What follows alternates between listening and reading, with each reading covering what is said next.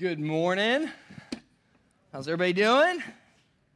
Happy, do we have Monday off? I think we have Monday off, right? Well, sorry. I work for the federal government, so I guess not everybody has. Well, there's a lot of people that are in banking here.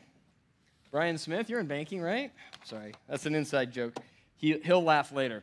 Awesome. Well, thank you guys so much for being here. If you have not gotten one of these, we have a whole box of them up there. So feel free to get up, go grab one. This is our 1 Peter. I mean, it's the Bible. It's just 1 Peter, 2 Peter, and Jude. So it gives you plenty of space to write notes and write in your Bibles. And kind of as we walk through this, I'll give you guys some stuff to circle and underline stuff. And I think it's good, and then you can like throw it on your shelf somewhere or whatever. But it's good to be able to go back, right, and to as we step through this letter from Peter. I was thinking about this morning as I was driving in. Like, these aren't like separate sermons, right? It's a letter, right? God didn't have Peter write a sermon on hope and then like package it up and send off the letter, and then write another letter on holiness and then package that one out. Like, it's a continuous thought process that God is trying to convey through Peter to the church. And so that's where we're at this morning is we're reading this and going, what does God have to say for us? And so we're connecting it, and Peter's connecting it. So last week, we talked about what was our hope in, right? That our hope was a living hope, that it wasn't dead, that it was not based on just wishful thinking or crossed fingers, right? That our hope was founded and grounded on the resurrection of Jesus Christ. That we know that God has already acted, and so we have hope. And it's a firm hope that Jesus is going to come back. And so what we're going to see Peter do as we pick up in verse 13 today is that he, in 1 Peter chapter 1, verse 13, we're going to see that he says, okay, you've got this hope. Awesome. What does that then mean? And he starts verse 13 with the word that we all should always underline and circle and put a big star next to it, is the word therefore, right? What then does that mean to me? Okay, so I have a hope that's alive. What do I do with that? How does that affect my tomorrow? How does that affect my interactions here this morning? How does that affect the way I'm thinking and where my emotions are and how I feel? And that is ultimately what we're going to see Peter launch off of from this hope into a word that, if you saw our post, I think has been completely misconstrued and misunderstood within and outside the church. And that's the word holiness. And so we're going to jump in and we're going to spend the day going, man, what do we mean? When we say God is holy, holy, holy, I want you to think about this. We're going to get back to this in a little bit. I want you to think right now, what were you singing? What did that mean to you? What does it mean when you say, God, you are holy? Okay? So I want you to just pocket that. We're going to get back to that here in about 5 minutes or so as we kind of get towards that part in the Bible. But if you're a guest here, welcome. I hope that you got to meet people and see people. And if you are part of the church family here and you see people in here that you don't recognize, please, say hi. And, obviously everybody that's tuned in online, welcome. I know that COVID continues to be a difficulty that is, it's challenging for all of us. And at times it means that we don't show up. At times it means we show up. And, we want everybody to be able to worship and to gather in some semblance. And God has given us technology that allows me to look right into your living room, which is pretty incredible. And that's a beautiful gift that he's given us. And so we're going to use that. And I hope that all of you guys that are here are reaching out to the people that are streaming and are at home because they're still our family and they're still part of this church. So let me start off by praying. Father, we thank you so much for this time. Thank you for giving us the opportunity to come before you and to reflect on your holiness. God, we don't hope in things that fade or things that wither. We hope in you. We hope in the creator of the universe. We hope in a God who is holy. And I pray that this morning that you will pierce our hearts, that you will convict us, that you will open our eyes, help us to see ourselves the way you see us. Help us to see our lives the way you see them. Help us to see sin the way you see it. And help us to love this world and preach the good news because, God, you are holy and you love us. What better combination can there be? In the name of your Son we pray. Amen. All right, so we're picking up at 1 Peter 1:13.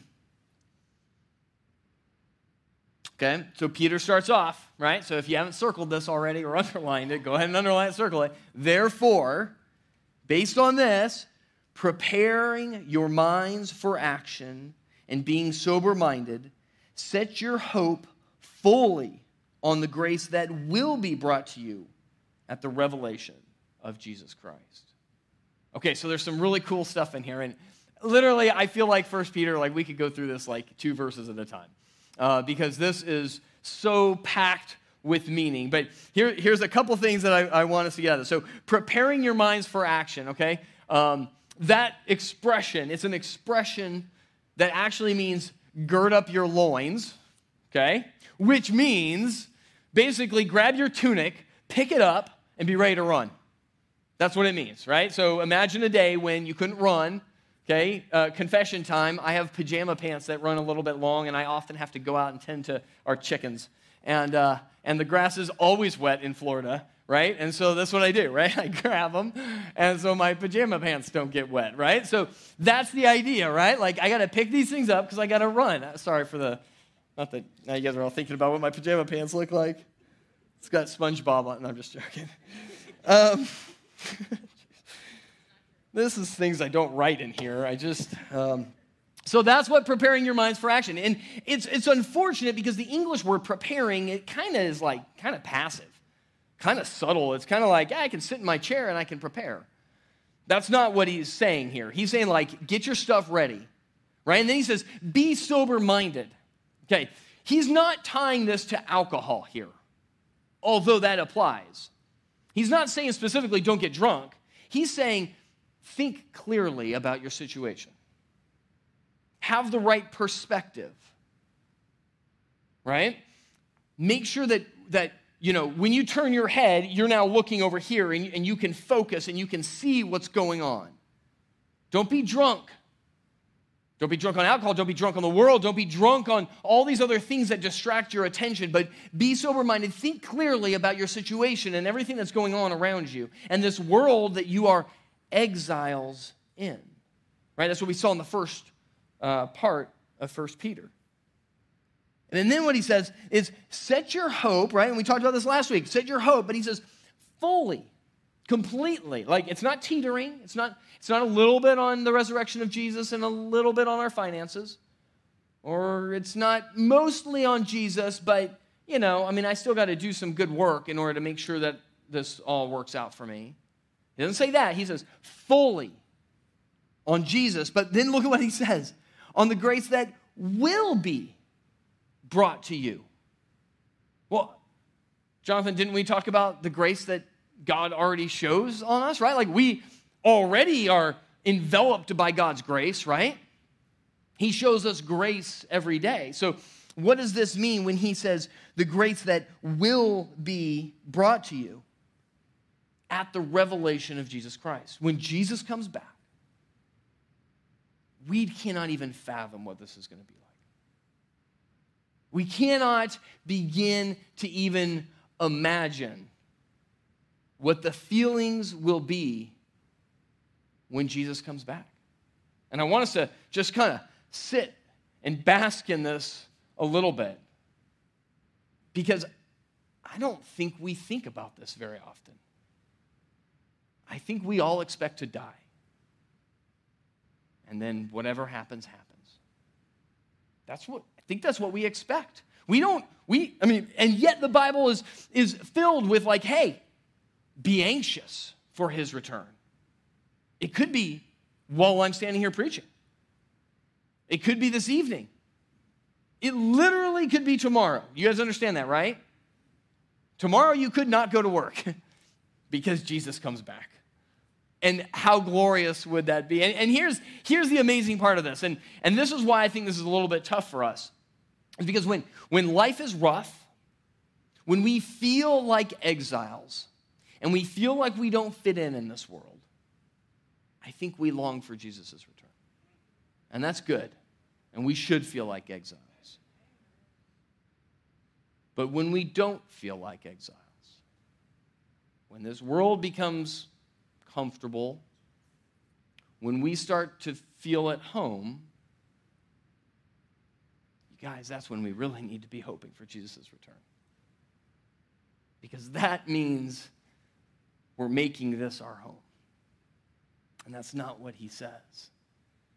He says that we should place our hope here. So I'm gonna read through a couple verses that talk about Jesus' return. And the first one's in Matthew 24, verse 27. You don't need to turn to it. It's certainly not in your little Bibles. It says, "For as the lightning comes from the east and shines as far as the west, so will be the coming of the Son of Man." Think about that. You're not going to watch it on the news. You're not. You're not going to read a report about it. You're not going to see it on Twitter. You're going to see it with your eyes, and so will everybody else all the way across this globe. That's impressive. The sun can't claim that. The sun only gets part of the globe at a time, right?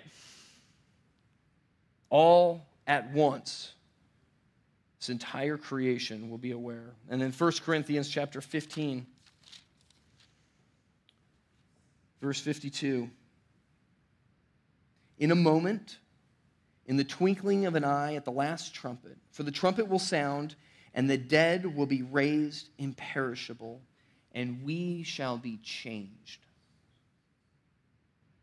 So those who are dead will be raised imperishable, like canned goods, right? Like not perishable forever. Sorry. Imperishable, like that's it. Like they're preserved forever. And what will happen to us? We will be changed. Into what? We don't fully know.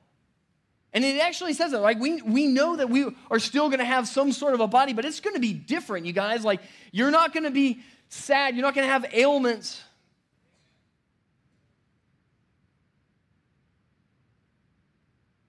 We will be changed in a moment.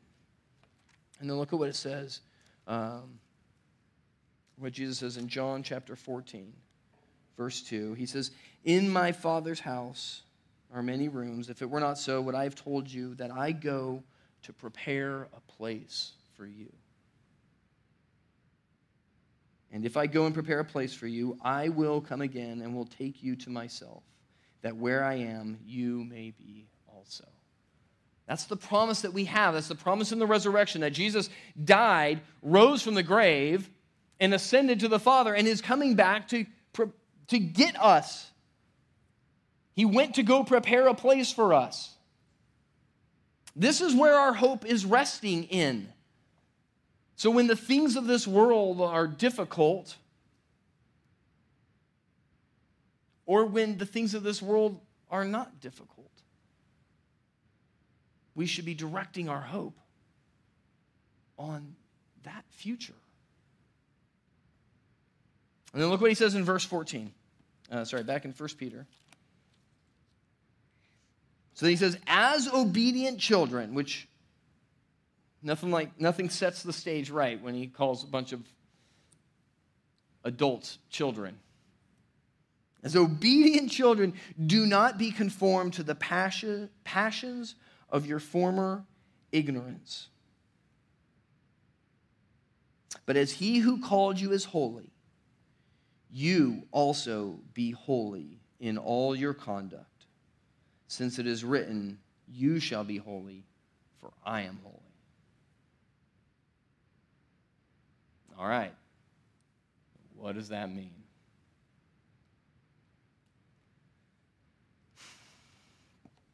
Holy. What do you guys think of? What's the word? I think we think perfect and righteous. Holier than thou. How about that expression? Or how about a holy roller? It's a little bit older of an expression.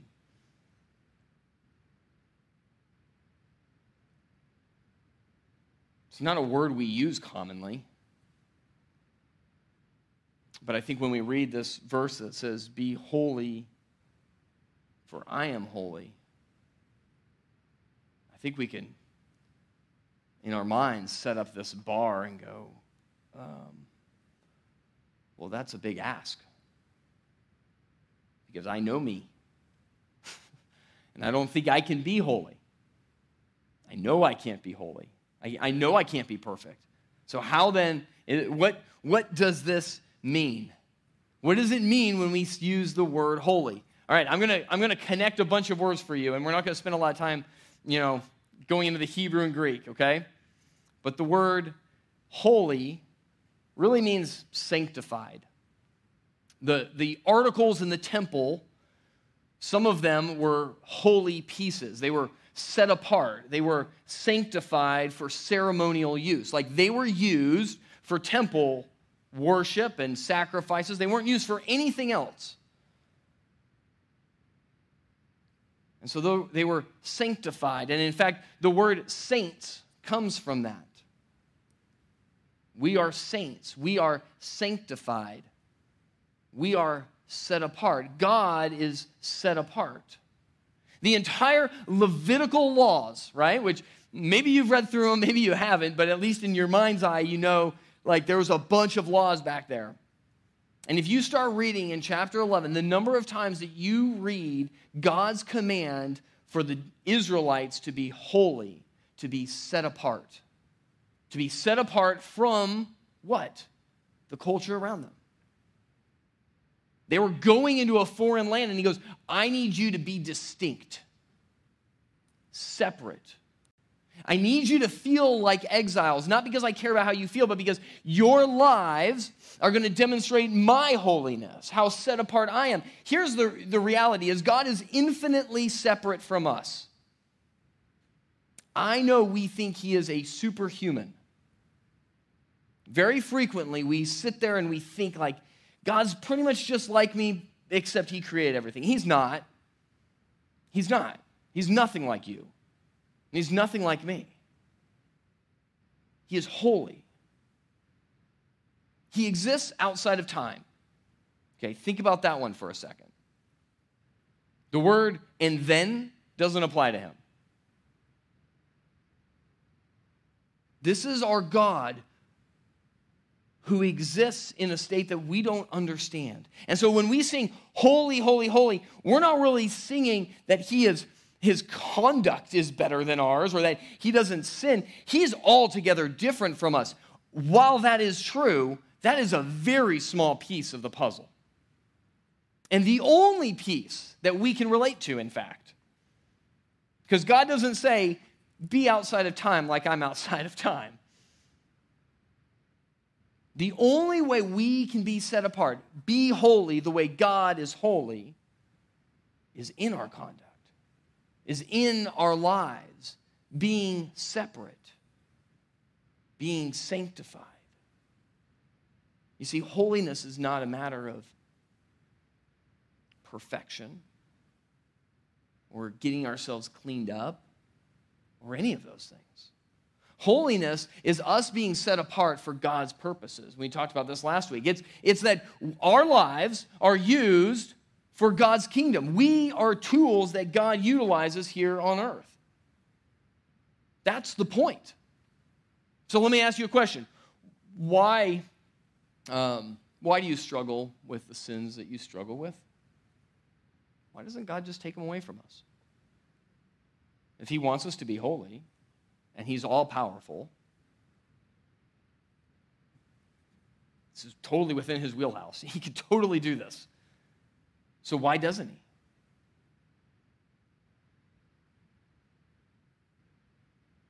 Well, he wants us to trust in him, rely on him.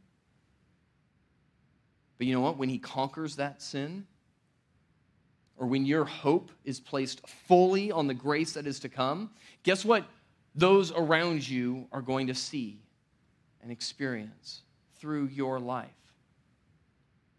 God's grace, your hope. They're going to see the truth of the resurrection of Jesus Christ in your life. That's the whole point of it. You see, we have convinced ourselves that we are individuals and that we exist and that God is just working on us and he's just polishing us. And maybe by the time we die, we're going to be shiny and great and he's going to put us on a shelf and he's going to be like, look at that one. I think that's what we think. But that's not the point at all. He wants us to be holy, to be set apart, to be used for his purposes. The only reason that you struggle with depression and discouragement and frustration in your life is so that you can maintain a joy and a hope on Jesus Christ and his resurrection, hoping in the day to come, so that others will go, how in the world do you have hope in the midst of these circumstances? And you go, because my hope isn't resting on something that's fragile and fallen. My hope is in Jesus Christ. You see, that's where our lives take on meaning. And this is what he's pointing to. This is why he says, be holy because I am holy. In fact, go back to Leviticus chapter 20, verse 26.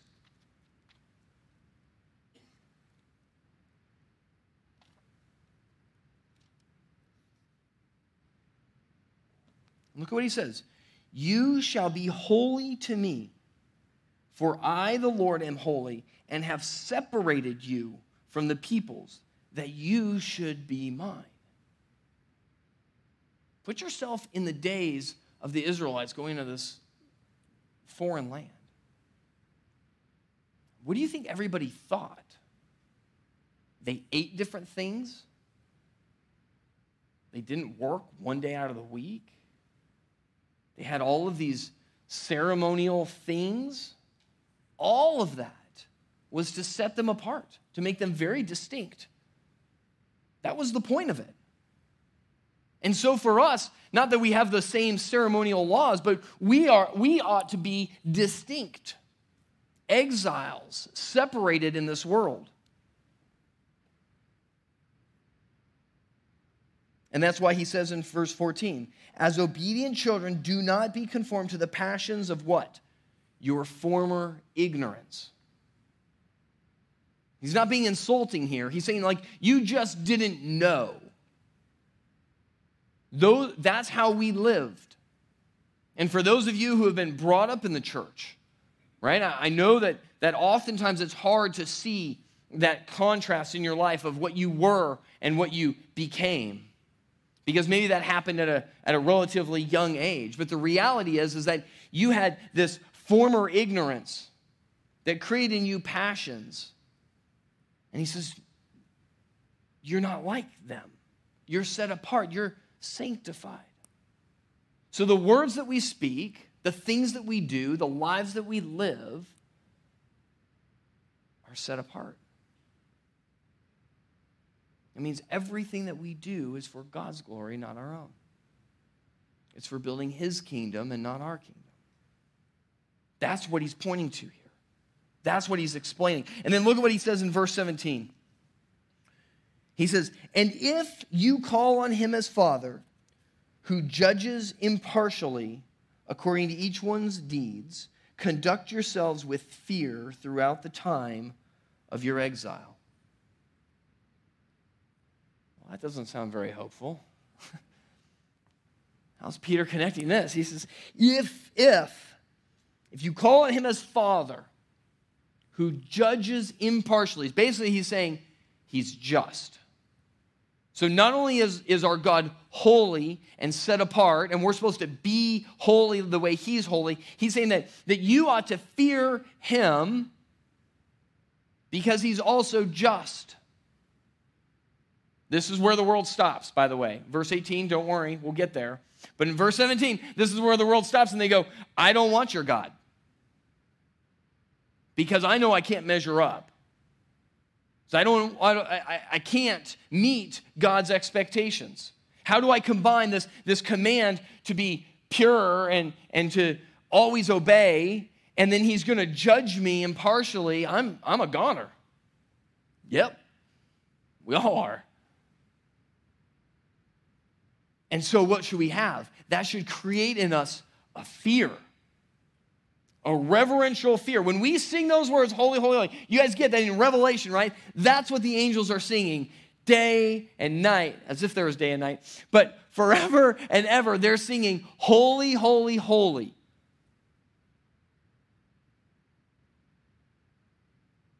You see, we play around with God, you guys.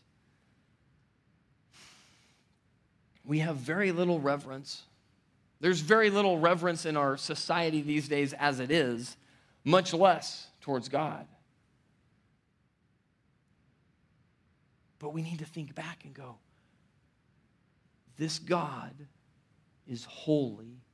He's infinitely separate from us. He is not like you and me. He created out of the breath of his mouth. And he's just. And we're goners.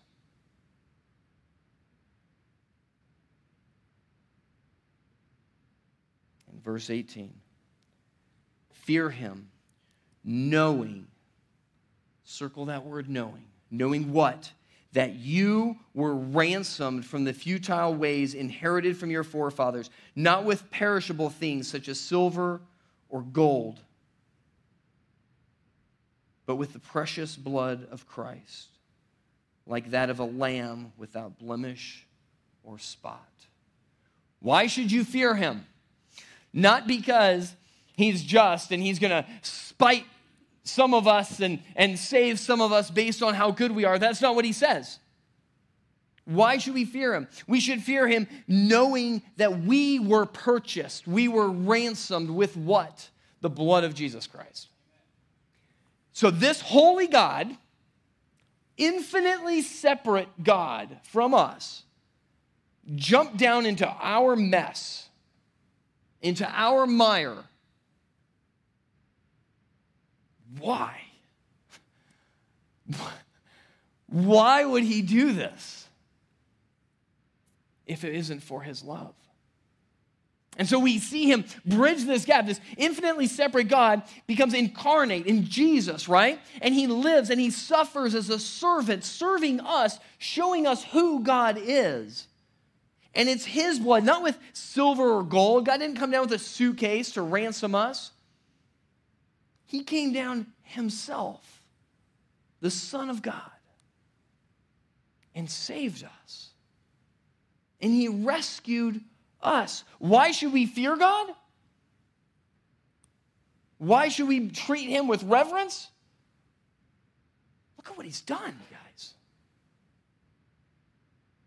Look at what he's done for us. And yet we play around with our lives as if they're ours and we can kind of just do whatever we want to do. And yet our holy God, Philippians 2, right? Jesus gave up heaven. He didn't hold on to it. He gave it up and became a servant.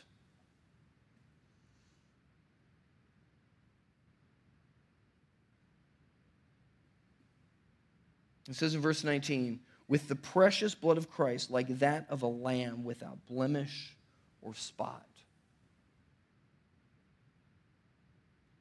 See, anybody's blood doesn't work. It's not like just somebody had to die. This is a matter of a holy God, a separate God, a perfect God, choosing to ransom us because he wanted to. Because before the foundation of the world, he determined that that's what he was going to do. Before he even breathed us out into creation, that was his plan. And he knew what we would be. He knew what we would become. And he still rescued us. And that's what it says in verse 20. He was foreknown, Jesus, before the foundation of the world, but was made manifest in the last times for the sake of you,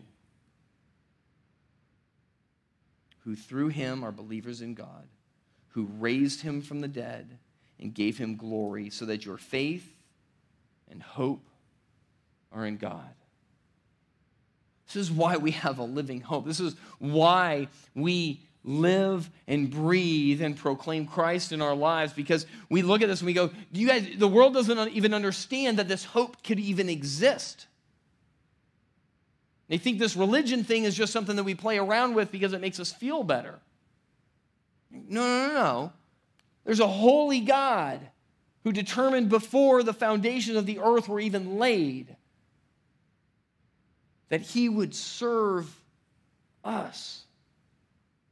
And so our response ought to be in fear of this loving, just, holy God. That's our God, you guys. And so look at what Jesus says in Luke chapter 12, verse 48.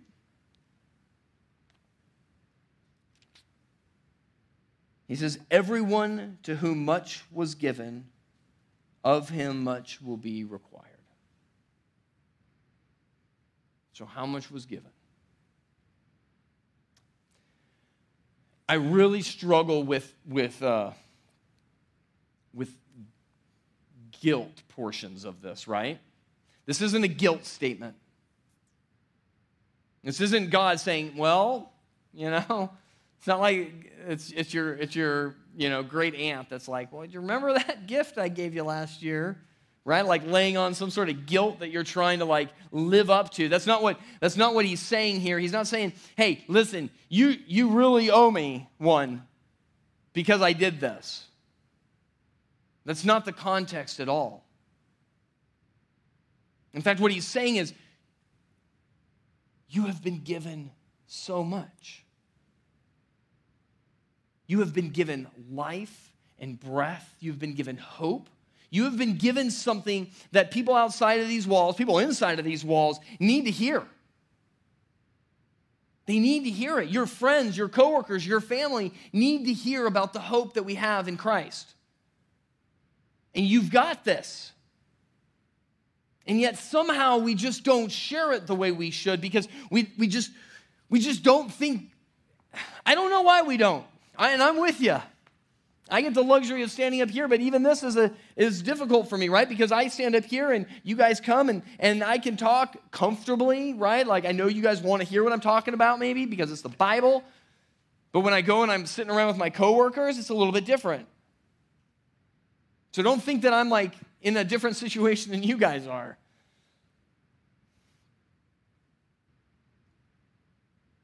I just don't think we value what we've been given. Or we're not thinking about it often enough. And so this is why he says, place your hope fully on this. Okay, so then what comes out of this? Look at what he says in verse 22. Having purified your souls by your obedience to the truth, for a sincere brotherly love, love one another earnestly from a pure heart. So circle that, purified and a pure heart. You guys remember last week we talked about us, right? The trials of our lives. What did they do? They refined us. They purified us. Not in the sense that we became flawless and finally made it to the point where we don't sin anymore. But it's removing the impurities from us, right? It's refining us. It's making us this pure gold, right? Better than that. And it's the same picture words that he's using here, that we have been purified. We no longer are dual use. We're not being used for the world and used for Christ. We are sanctified. We are separated. We have one purpose as saints. It's to be used for God's kingdom. And so in that sense, our motives Our minds, our thoughts, our actions, they're all purified. We aren't double-minded. And that's what he's saying here. And what is the result of it? What's the whole result of this holiness and fear? It produces brotherly love.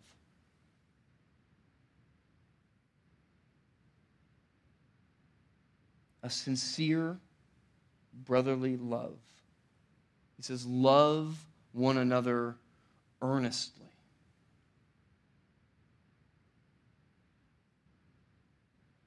The result is not a shiny new you, a less sinning you. That's not what God is after. It's a byproduct. It'll happen. It's sanctification, but that's not what Peter's talking about here.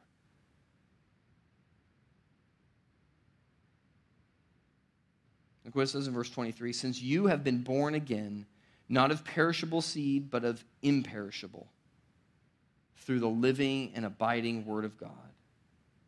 For all flesh is like grass, and all its glory like the flower of grass. The grass withers, and the flower falls, but the word of the Lord remains forever. And this word is the good news, the gospel that was preached to you. Love. Love. He says everything else, every hope, everything in all of creation, this is this quote here, all flesh is like grass, all its glory like the flower of the grass. He's saying everything else is going to go away. It's not going to last. Nothing lasts except the word of the Lord, except God's word, except who God is. God alone will remain forever. And that's the good news. And so when we live and we interact with those around us, that's when our sanctification matters. You guys, a holy you inside of your walls in your house does God no good, is not building his kingdom, is not bringing him glory. Doesn't mean he doesn't want you poring over Scripture and praying and fasting and growing closer to him. That's not what he's saying. But there's an effect of that. And the effect is that everything that you're going through in your life, good or bad, all of it is for you to be sanctified, to be used for God's purposes. So that in every conversation you have, it will be seasoned with salt. It'll be seasoned with the word of God. And you can go, why do I have joy in the midst of these difficult circumstances? Because of Christ. Why do I not relish and find my contentment in these material things in this world? Because I'm hoping and waiting for another world. That's what we point to. That's what we keep going back to. And how does God use this? He uses it to tempt, to tantalize those outside that have never heard the gospel. You see, you don't have to go out and say, do you know Jesus? You know, I don't know. I was talking to, I think it was Melissa, maybe it was my girls. And we were talking about, like, back in the day, right? Like, I feel like Paul and Peter, you're like, well, you were walking into a city, nobody had heard of Jesus, and you got to walk in going, hey, let me tell you about what happened. I feel like that's a little bit easier than for us. I feel like it. I could be wrong here. But for us, we walk into a room, we're like, everybody's heard of Jesus. What am I telling them that they don't know? But it doesn't have to do with data and facts. It has to do with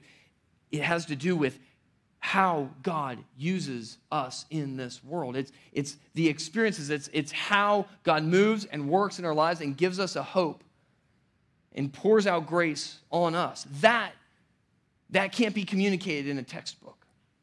That can't be communicated but through you, and which is why God chooses to use us. And so then he says in chapter 2, verse 1, he says, so based on all this, put away all, and then listen to what he lists. All of these things are interpersonal. Put away all malice and all deceit and hypocrisy and envy and all slander. Like newborn infants, long for the pure spiritual milk, that by it you may grow up into salvation, if indeed you have tasted that the Lord is good. He says, so love one another. No malice, no deceit, no slander, no envy. Love your brothers and sisters the way God loves them. See, and if we go back and we think about how God rescued us, he loved us when we were unlovable. And maybe there's somebody in your life right now that's unlovable. Maybe they need to see grace. Maybe they need to see forgiveness, what it really looks like. Not just the words that Jesus died for you, but they need to actually see grace lived out in and through you.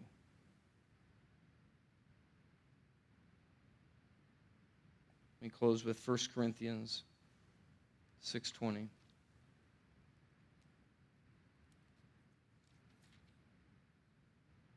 Paul says, you are not your own, for you were bought with a price.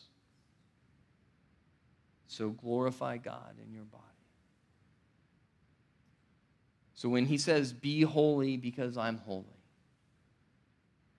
that's not a bar that we've got to cross.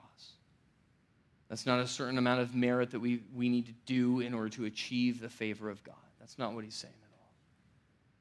He's saying, be set apart, be exiles, and be about my kingdom. Let me pray.